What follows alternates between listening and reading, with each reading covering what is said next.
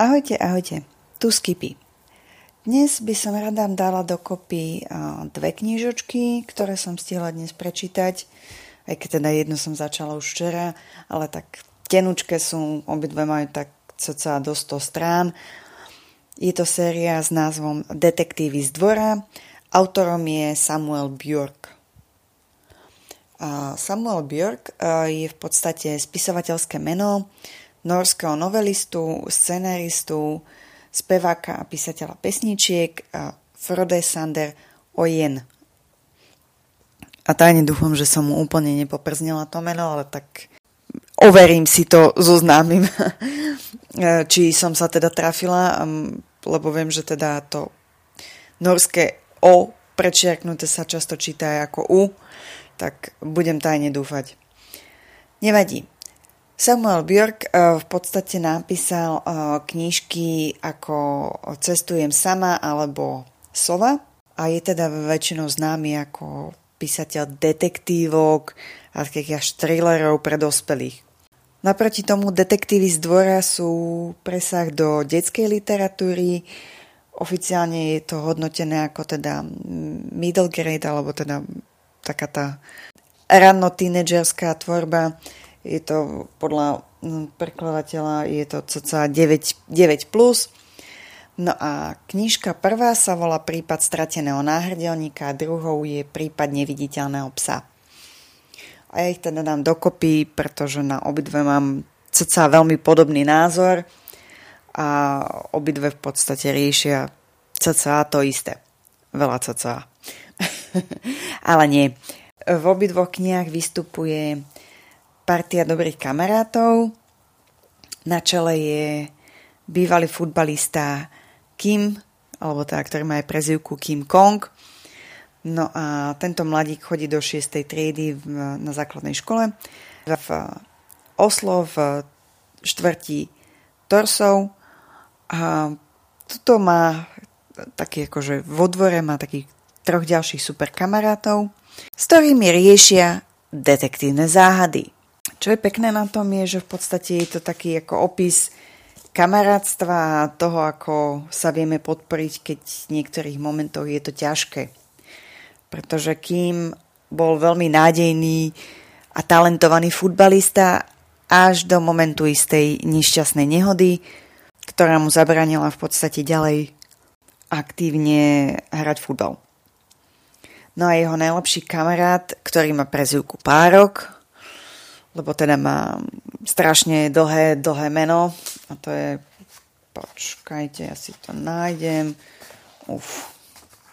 sekundu, lebo to je fakt také, že meno je Per Otto Hansen Nielsen. No, takže vraj je to strašne dlhé a je to strašne divné a čudné, tak ho všetci volajú Párok. A je to v podstate kamoš z futbalového tímu, ale teda aj sused. V klube je takisto Heidi, čo je super inteligentné dievča z ich triedy. A posledným je Arian, čo je takisto chalanisko od nich z triedy. A tiež je to taký akože múdry chlapec, ktorý sa aj venuje hudbe, nie len ako alebo teda nie je veľmi športový, ale je skôr taký akože bádací typ. Ak vám to náhodou pripomína také akože Rýchle šípy, Traja patrači, Slavná Peťka a podobné, tak ste na dobrej ceste a ja som si myslela, že to bude až také vlastne v celku podobné. Až na to, že áno, je to v celku podobné, len teda mi to neprišlo ničím originálne. Prišlo mi to ako v podstate prevarený, preluhovaný čaj po 25. pokuse.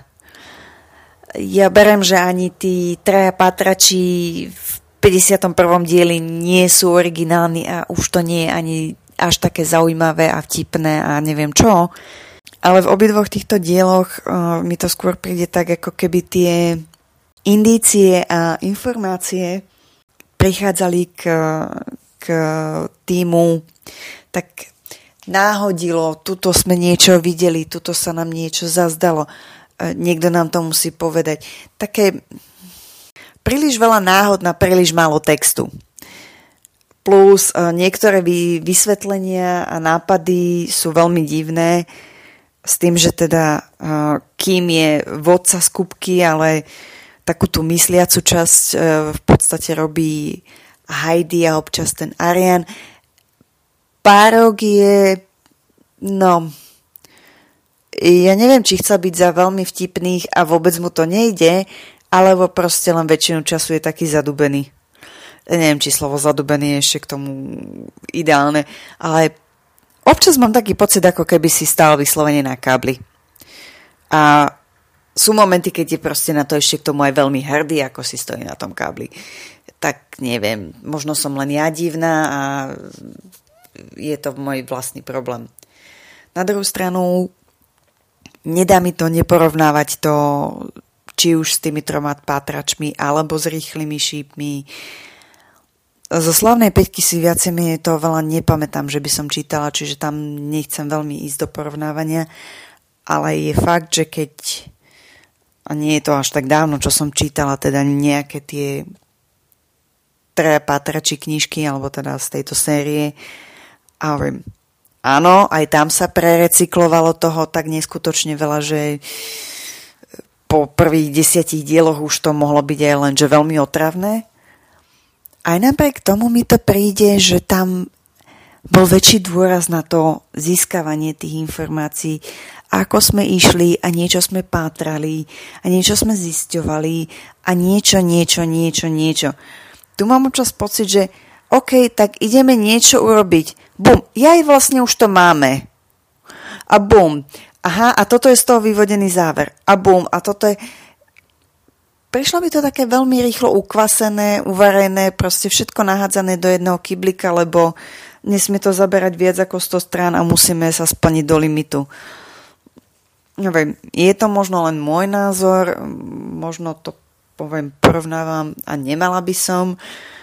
Tiež možno je, že tí 3 pátrači boli malý kúsok, možno starší. Aj napriek tomu, keď si spomeniem aj na rýchle šípy, tak tiež som mala pocit, že sa tam trošku viacej riešilo. No, proste 4-krát prevarený čaj mi v podstate až tak nechutí, no. Dala som obidvom knižkám, bohužiaľ len teda 2, síce sympatické, ale ani nestratené a ani neviditeľné mačiatka. A neviem, nevidela som, že by vyšli ešte nejaké knižky, ale teda overím si s maminkou, keďže viem, že čítala tie dospelácké knižky, že či pánovi Samuelovi Bjorkovi to tam pre tých dospelákov ide lepšie. Lebo za deti ma teda jednoznačne neohúril. To je na dnes všetko. Dobrú noc.